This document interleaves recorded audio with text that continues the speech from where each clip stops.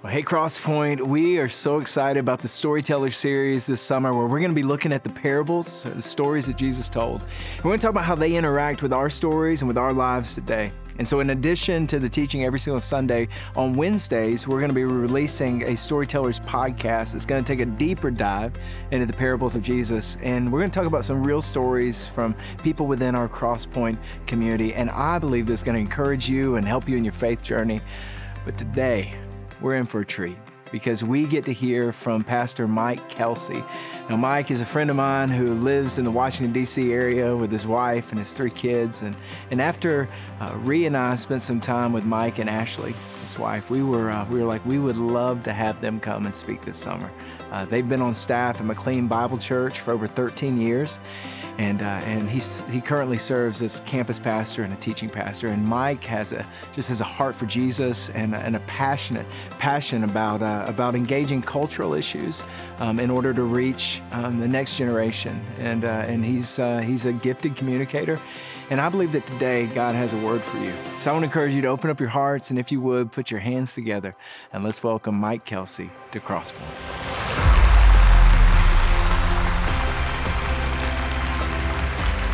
Crosspoint, what's up? How's everybody doing? We good? That was weak. How's everybody doing? You don't know me, I don't know you. We're gonna get to know each other. It's good to be together today. I want to give a shout out to those of you watching online and at different locations here in the Nashville area. It's a joy to be together. I'm very, very thankful for the ministry of your church. And in particular, I'm thankful for Pastor Kevin and Rhea and just the blessing that they have been, not just to this local church family, but honestly from this local church family all over the country. Your reputation, Crosspoint, it precedes you. And I'm thankful for God. My Uber driver getting here this morning went to Crosspoint, and God changed his life through this church. So it's a joy. Also want to shout out my good friend Annie Downs, the Oprah of Christianity, and really thankful for her friendship, and a couple other folks I know here at the church. Christoph from McKenna, Hearts, good to see y'all. It's a joy to be here. Now, we're gonna be in Mark 2. We're in this series, Storytellers, and we're walking through different parables of Jesus. And so meet me in Mark 2 if you have your Bible. If you don't have a Bible with you, we'll have verses up on the screen. But let me tell you where this message is gonna land. At the end of this message, I'm gonna give you, wherever you are, here, any locations watching online, I'm gonna give you an opportunity to trade your life for the life that Jesus is inviting you to live. And what I wanna do is I wanna talk about what many of us tend to think following Jesus looks like, or at least I thought following Jesus looked like this when I first started, and maybe you resonate with this. So imagine like a pie chart, right? It kind of is like this portfolio of how you're investing your life.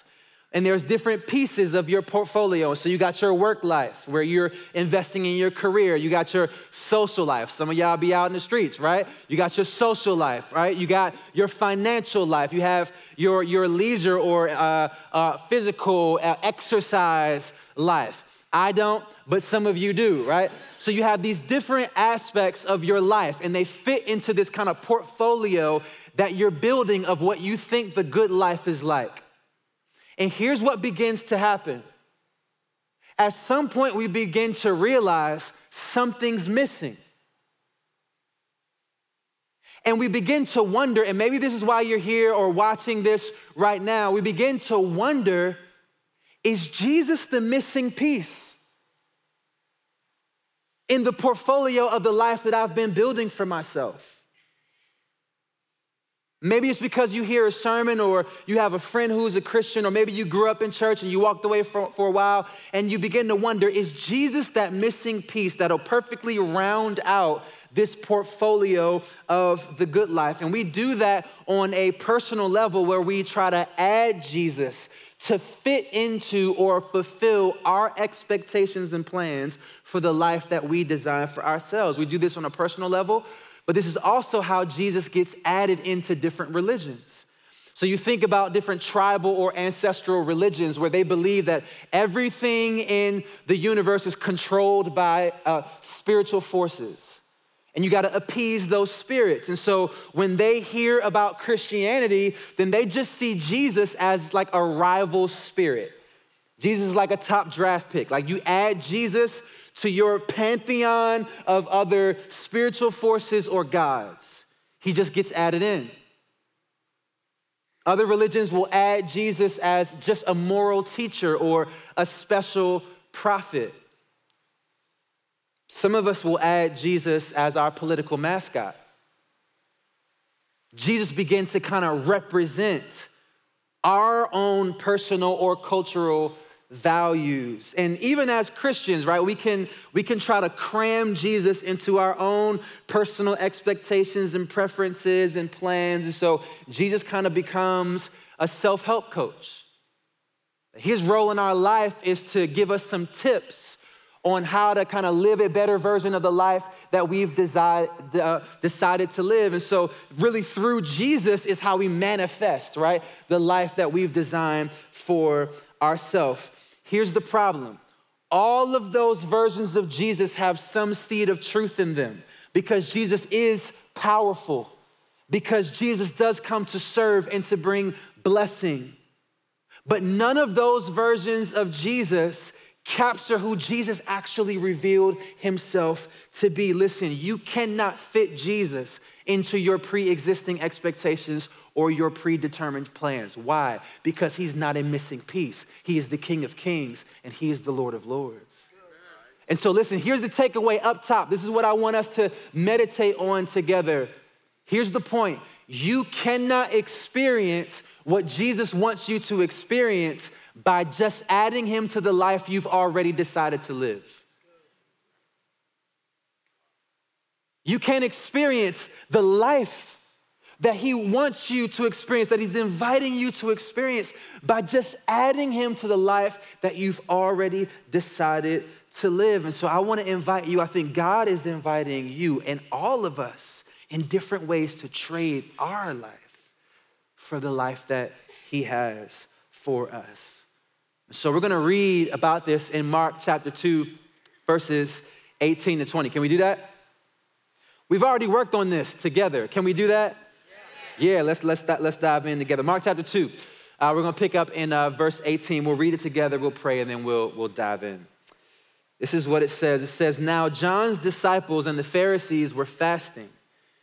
And people came and said to him, why do John's disciples and the disciples of the Pharisees fast, but your disciples don't fast? And Jesus said to them, can the wedding guests fast while the bridegroom is with them? As long as they have the bridegroom with them, they cannot fast. The days are coming, or the days will come, when the bridegroom is taken away from them, and then they will fast in that day. No one sews a piece of unshrunk cloth on an old garment. If he does, the patch tears away from it, the new from the old, and a worse tear is made. And no one puts new wine into old wineskins. If he does, the wine will burst the skins, and the wine is destroyed, and so are the skins. But new wine, here it is, new wine is for fresh wineskins. Why don't we just take a moment to pray? And I want to invite you to do this. I'm going to pray for us, but I'm going to give you just a second to just pray this simple prayer. Even if you're not sure you believe all of this, just pray, God, if you're real, would you speak to me personally today? Just take a moment between you and the Lord to ask him to speak to your heart.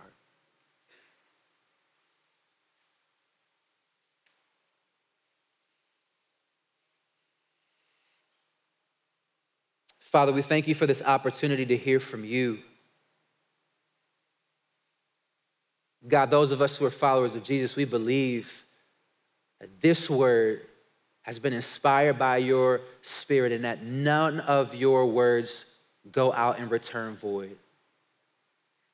And so, God, would you not only speak to our hearts, but would you work in our hearts by the power of your Holy Spirit? We pray this in Jesus' name. Amen. Now, if you're new to the Bible, let me give you a little bit of context so you understand what's happening here. In ancient Israel at this time, there's these different groups, these different factions. And we don't have time to dive into all of it, but these different factions were kind of driven by different convictions, different traditions, and two of them are mentioned here in Mark chapter 2. So you got the Pharisees, which is like this small fraternity of very fundamentalist Jewish leaders, very serious about purity, very serious about obeying God's law to the point where they added to God's law. Then you have the disciples of John the Baptist, who are in many ways equally intense. And both of these groups practice fasting as a very strict discipline. Now, the Mosaic law, the Old Covenant law, only required fasting one time a year. That was for the Day of Atonement. But the Pharisees and the disciples of John, they fasted twice a week. They fasted every Monday and every Thursday. And the reason why they fasted was very simple. They were lamenting sin and suffering, and they were longing for a Savior. They were longing for God to send the promised Messiah who would rescue them from the oppression of the Roman Empire and would usher in the Messianic kingdom of God. They're lamenting sin and suffering. They're longing for a Savior. And so in their minds, anybody that was serious about God, anybody that was serious about God's law would be fasting as well. But if you read in context, just before the passage we read, verses 13 to 17, you see this picture that Jesus and his disciples are at a party. They're actually feasting with tax collectors and sinners. They're feasting and partying with people who have been disowned by the religious community.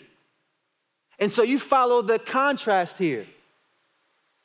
The super religious people are fasting. Jesus and his disciples are feasting. And people are confused by this in verse 18 because they're wondering, wait, if Jesus is such a holy man, if he's such a well-respected rabbi, why isn't he following proper protocol? Why isn't he fasting? And so they ask Jesus about it in verse 18, and they're basically asking, Jesus, why aren't you fitting into our cultural expectations? And if you're new to the Bible, one of the things you'll notice is that Jesus never answers the question directly. It's extraordinarily frustrating. Because you'll ask Jesus a question, and then he'll be like, look at the birds. Like, Jesus, I didn't ask about no birds. I don't want to look at no birds. I'm not interested in birds. This is what Jesus does all over the Bible.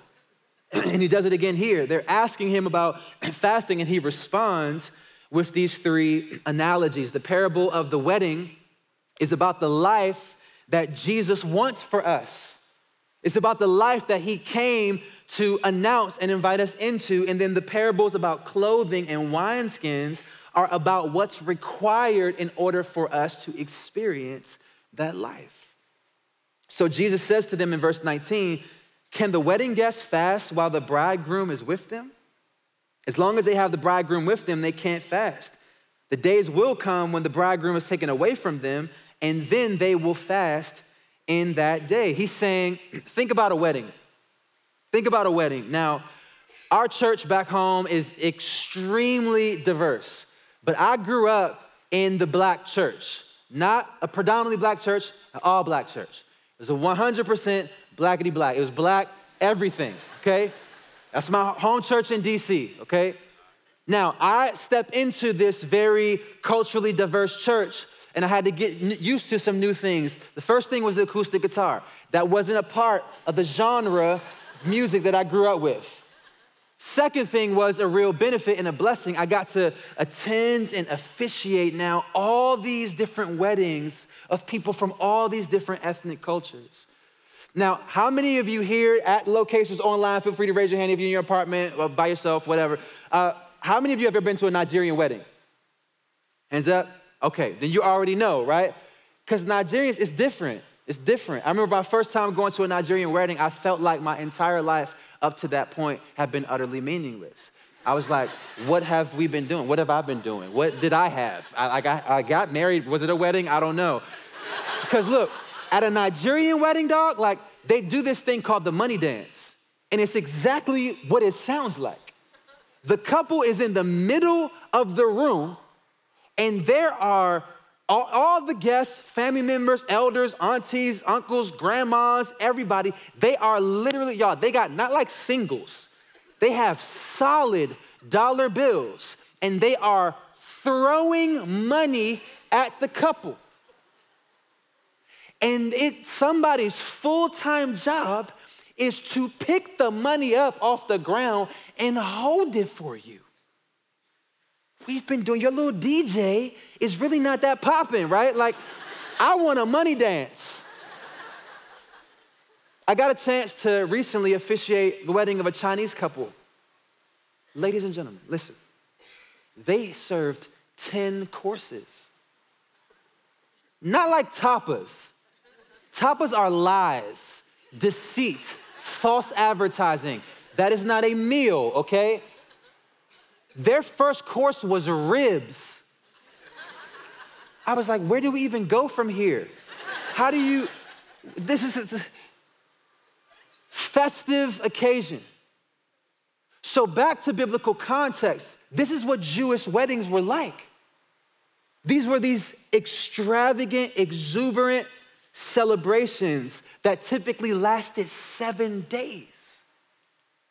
It was an occasion for joy and for gratitude and for celebration. So imagine, right, it would be weird for groomsmen to choose a wedding as a time to fast. Now remember why John's disciples and the Pharisees were fasting. They're lamenting sin and suffering. They're longing for a Savior. And Jesus is saying, the reason my disciples aren't fasting right now is because the Savior has come. The one that they've been waiting for is right in front of their face. The coming of Jesus was the beginning of a brand new era of the kingdom of God. That God was in the process of fulfilling all of his promises through Jesus. He came to establish something new, and we call it the new covenant. This is the new wine. Like, it's the promises of the new covenant. Jesus came to bring us a new intimacy with God, an unprecedented level of access to the presence of God, to this relationship with God. You may not have picked up on this if you're new to studying the Bible, but Jesus says something revolutionary in verse 19 when he compares himself to a bridegroom. To us, that just seems like a nice analogy, but in that context, it would have been blasphemy. And here's why. In the Old Testament, the bridegroom metaphor was repeatedly used to describe God himself.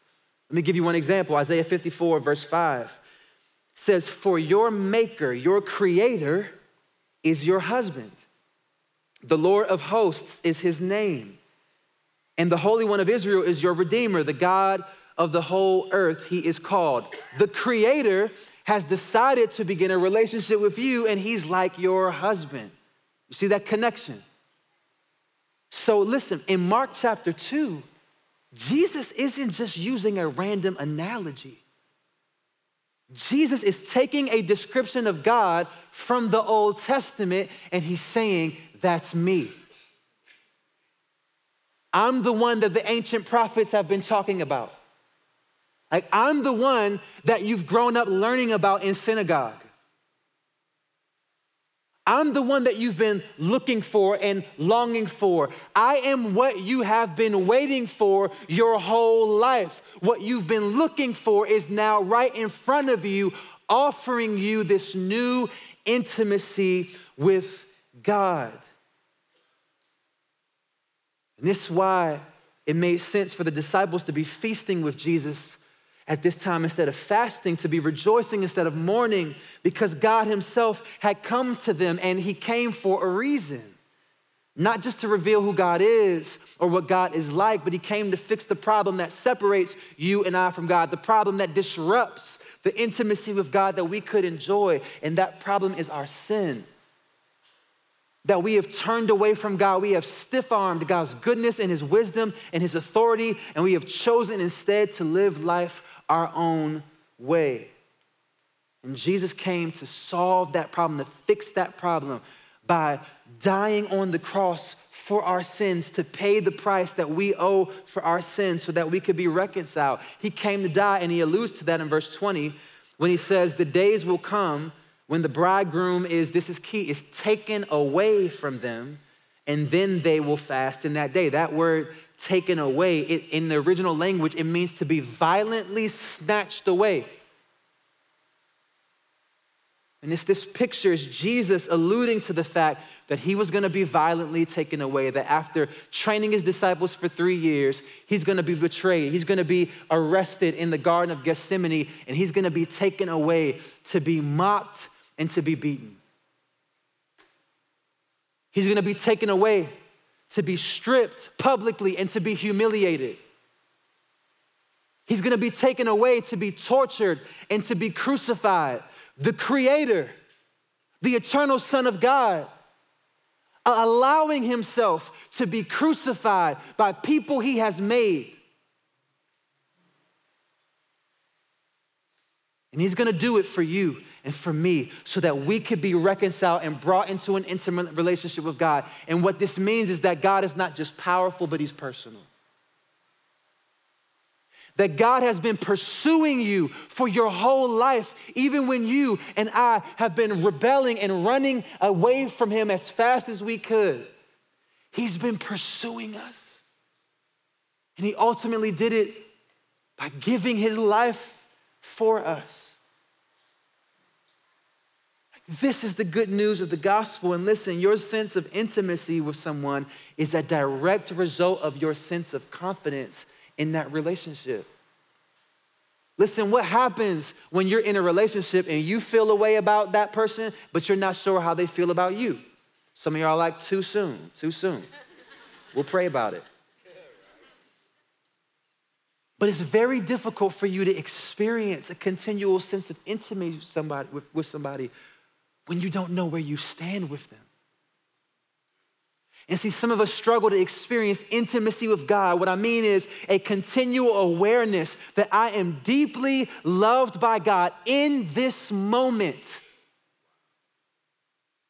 in a way that provokes a worshipful response of love back to him. Like that kind of intimacy with God. Some of us struggle to enjoy and experience that kind of intimacy with God because our relationship with God is built on the wrong foundation, that we think is based on what we do for God, when God says, no, intimacy with me is based on what I have done for you.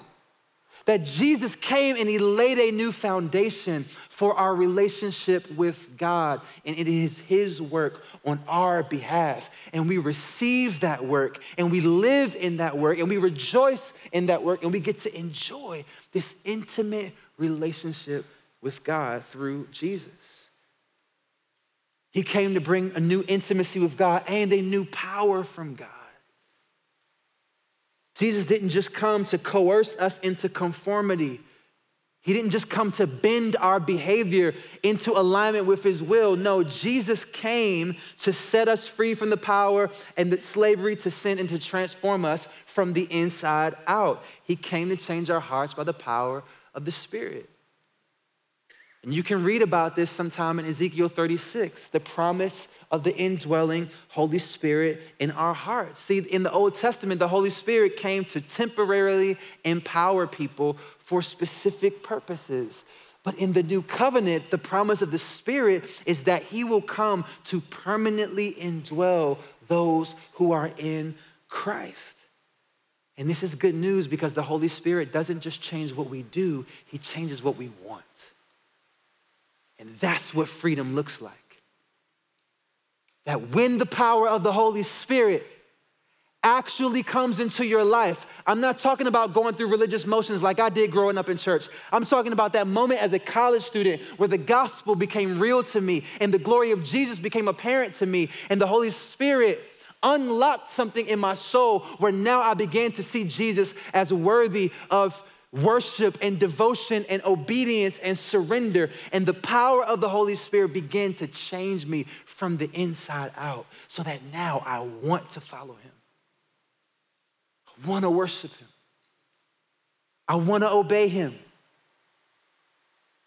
I'm not sure I want to let everything go yet, but I want to because I want to honor him and I want to live in intimacy with him. And I'm trusting his help and his power to grow and to change and to be transformed. Some of us, we need that power, not just in us, but that power through us that enables us to live for his purposes in the ways that he's designed us to live. Then he came to bring us a new future with God. The disciples were getting a foretaste of that future, being with Jesus at that time. But remember, he's gonna be taken away. So this wasn't the wedding ceremony yet. This was like wedding planning. Right, when you as a couple, you go and you're planning your wedding and you get to taste different dishes and foods and stuff that you're gonna get to enjoy in the wedding ceremony. Now pause, that's probably gonna be your first time of major conflict in your relationship. You're gonna want steak, she's gonna want salmon, right? You'll work it out, right? But you get a little foretaste of what you're gonna get to fully experience in the wedding ceremony. This is what Jesus' ministry is, that the disciples get these little previews of the kingdom of God, the fullness of the kingdom of God, that in his healing, Jesus is giving them a preview of a world where there is no more sickness. That as he casts out demons, he's giving them a preview of a world where evil no more reigns and sin no more has a foothold and Satan is defeated. He's given them these previews, this foretaste of the fullness of the kingdom that they have to look forward to. We ultimately see this fulfilled in this revelation that John has, where John says, "Then I saw a new heaven and a new earth." This is when Jesus actually comes back. "For the first heaven and the first earth had passed away, and the sea was no more. And I saw," he says, "the holy city, New Jerusalem, coming down out of heaven from God, prepared," he's talking about the people of God, "prepared as a bride adorned for her husband. And I heard a loud voice from the throne saying, 'Behold, the dwelling place of God now is with man.'" There's no more separation. We are now in the physical presence of God, perfect. No more doubts, no more questions, no more unfulfilled longing. We are now in the perfect, full physical presence of God. And he says, "And they will be his people. And God himself will be with them as their God." And I love this. "He will wipe away every tear from their eyes." And I don't think that just means the tears that they're crying in that moment. I think he means he will wipe away every tear from their eyes that they have ever cried. "And death shall be no more. Neither shall there be mourning, nor crying, nor pain anymore, for the former things have passed away." And he who was seated on the throne said, "Behold, I am making all things new." Jesus came to establish something new in the world and in your life. This is what he comes to bring. The picture of this wedding feast, this marriage, this intimate relationship with the God who created you and in Jesus has offered salvation and redemption. This is what he presents to you and to me. The question though then is, what is required for us to actually experience that? Because some of you have sensed God stirring. Some of you have sensed that there's more. And I think what we're getting ready to see here as we land is maybe what has been missing in our approach that hinders us from experiencing all that Jesus has for us. And I've already alluded to it. These two parables he gives, verse 21, he says, "No one sews a piece of unshrunk cloth on an old garment. If he does, the patch tears away from it, the new from the old, and a worse tear is made." We understand this. You got old clothes, you wash it, it shrinks. I'm told at a certain quality of clothing that doesn't happen, but the way my budget is set up, I gotta be careful with these t-shirts, right? You wash it, it shrinks. Now, if you take clothes that are shrunk and there's a tear and you add a patch that is not pre-shrunk, what happens when you wash it? Now that patch shrinks and it pulls at the seams and it makes the tear worse. Jesus is saying the old covenant was never designed to contain God's new covenant work. It won't fit. He's saying the same thing in this wineskin parable in verse 22. He says, "And no one puts new wine into old wineskins. If he does, the wine will burst the skins, and the wine is destroyed, and so are the skins. But new wine is for fresh wineskins." You see, wineskins were bottles that were literally made out of animal skin. And what you would do is during the fermentation process, they would store wine in these wineskins. And you wanted soft, flexible, fresh wineskins so that as the wine bubbles and expands and does what it does, that the wineskin can flex with it. But if you use old wineskins, dry, brittle, inflexible wineskins, what happens as that wine ferments? It's like too much pressure building up in a soda can. It's gonna burst the wineskins. Jesus is saying you can't fit something new into something old that was never designed for it. Some of y'all are like, this is why I don't read the Bible, because wineskins, like, what are you talking about? I don't be patching my clothes, like, what's happening? As we land to drive this point home, let me upgrade this illustration to 2023. I was thinking about our cultural journey of cell phones. Let's take it all the way back to the beginning. Now, some of y'all, Gen Z, you don't know who that is. So just ask the person to your right or to your left. But that phone right there, I don't know how that was ever classified a mobile device. This is before my time, but like, did you carry that in a backpack? Like, how did that work? How did you charge that? I don't understand. We upgraded a little bit. Anybody remember this one? If I had this? The brick. Toss this from the Eiffel Tower. No problem. Not gonna break, right? My favorite of all, remember these? Had every version. I don't know why I had a BlackBerry as a college student. I didn't have a business. Didn't have anything. I didn't need it. It was a flex for no reason, right? I remember that. But this one was my favorite because this is one I remember my dad having as I grew up. This Motorola right here. Legend. You can't see it. It had an antenna that you had to pull up. Gen Z, Google antenna, okay? Right? I want you to look at, you see that screen? You're like, what screen? Exactly. You can't even see the screen. You can't text on that. You ain't on TikTok on that.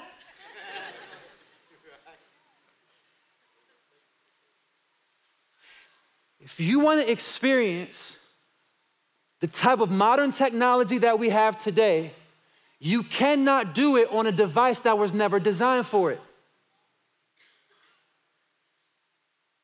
You can try to get a software upgrade. You can just try to update what you already have on there, but you can't do 5G. You can't do wherever the metaverse is going. You can't enjoy any of the benefits of modern technology unless you are willing to trade in your old device for something new. Here's Jesus' point. Jesus comes to you and he comes to me. And please, I've been praying for you all week. We've been praying for you in the back. That it is not coincidence that you are sitting here or sitting there watching or listening to this message. Hear me and hear God through his word, that God knows you and he sees you and he knows everything about you. He knows all the reasons you don't deserve to have a relationship with him. And yet he has pursued you up to this moment that you are breathing today because he loves you. And he has this life that he's designed for you, abundant life, eternal life. He has more for you than you could ask for or imagine for yourself.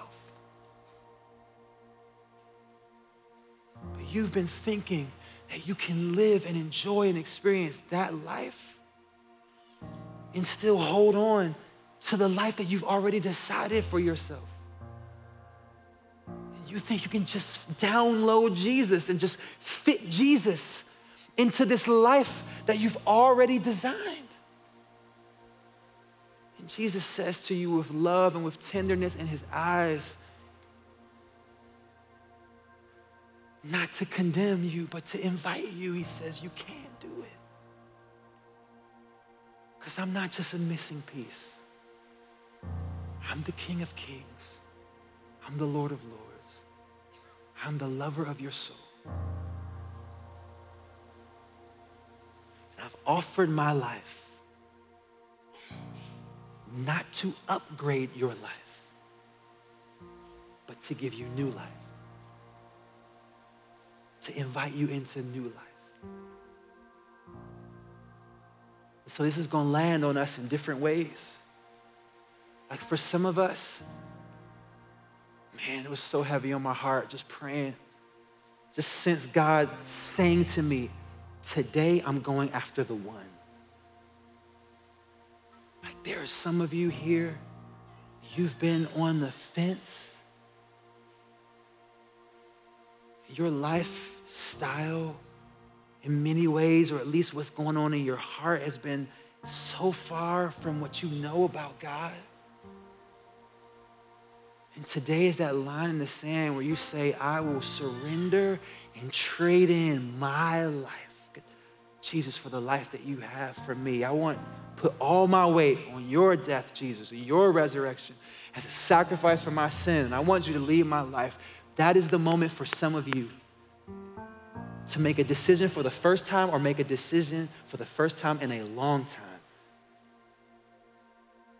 to have Jesus be your Savior and to be your King. For others of you, it's some area of your life that you have been clinging to. As I was praying, I was just thinking, maybe there's some of you, you've even been praying for something in your life. And one of the reasons you don't have clarity yet is because you're still not fully surrendered to what God's answer will be. In the way that you spend your money, in your relationships, in your marriage or your desire for marriage, in your ambitions, in your career path. Does Jesus have authority to redirect you? Can he change your plans? For some of you, it's in your pain, your trauma, the suffering that you've had to endure, the disappointments that have taken the wind out of you. And it's caused you to show up to church or maybe kind of go through the motions. But if you're honest, there's low-key anger and resentment, and there's an area of your life and you would say, I'll go through the motions, but I'm not quite willing to give you this, because where were you? And how could you? And why didn't you? And Jesus says, listen, I have a solution and I have purpose for that pain. But you cannot experience it until you're willing to give it to me, like fully give it to me. Like allow me to give you perspective. Allow me to remind you and maybe even persuade you that I never left you nor have I forsaken you. And I know you can't figure out how I was there when that happened, but would you just let me take you on the journey? Listen, you cannot experience what Jesus wants you to experience by just trying to add him to the life that you've already decided to live. You have to surrender.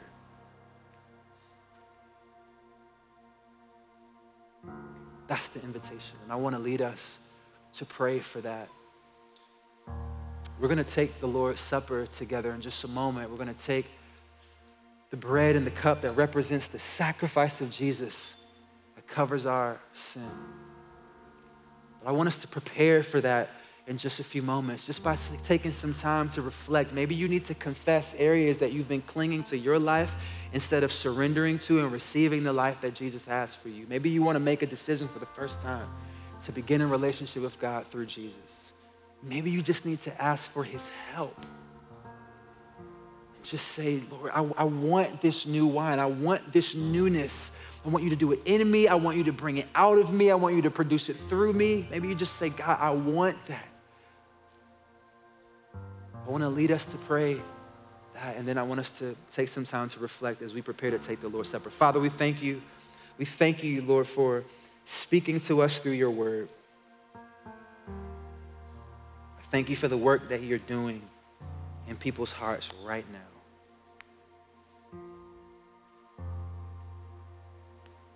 Would you continue to draw us into deeper intimacy with you? Would you continue, God, to change us and fill us and use us by the power of of your Spirit, God, and would you help us to live in light of the future that you have prepared for us.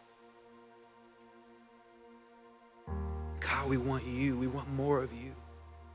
We want our friends and our neighbors and the nations to experience this new work that you've established in Jesus, God. And so we yield and we surrender our lives to you. We pray this in Jesus' name. Amen.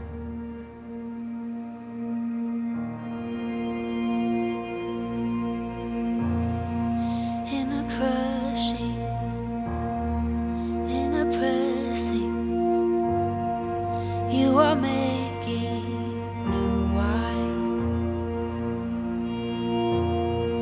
In the soil I now surrender, you are breaking new ground. So I yield to you and to your careful hand. Lord, I trust you, I don't need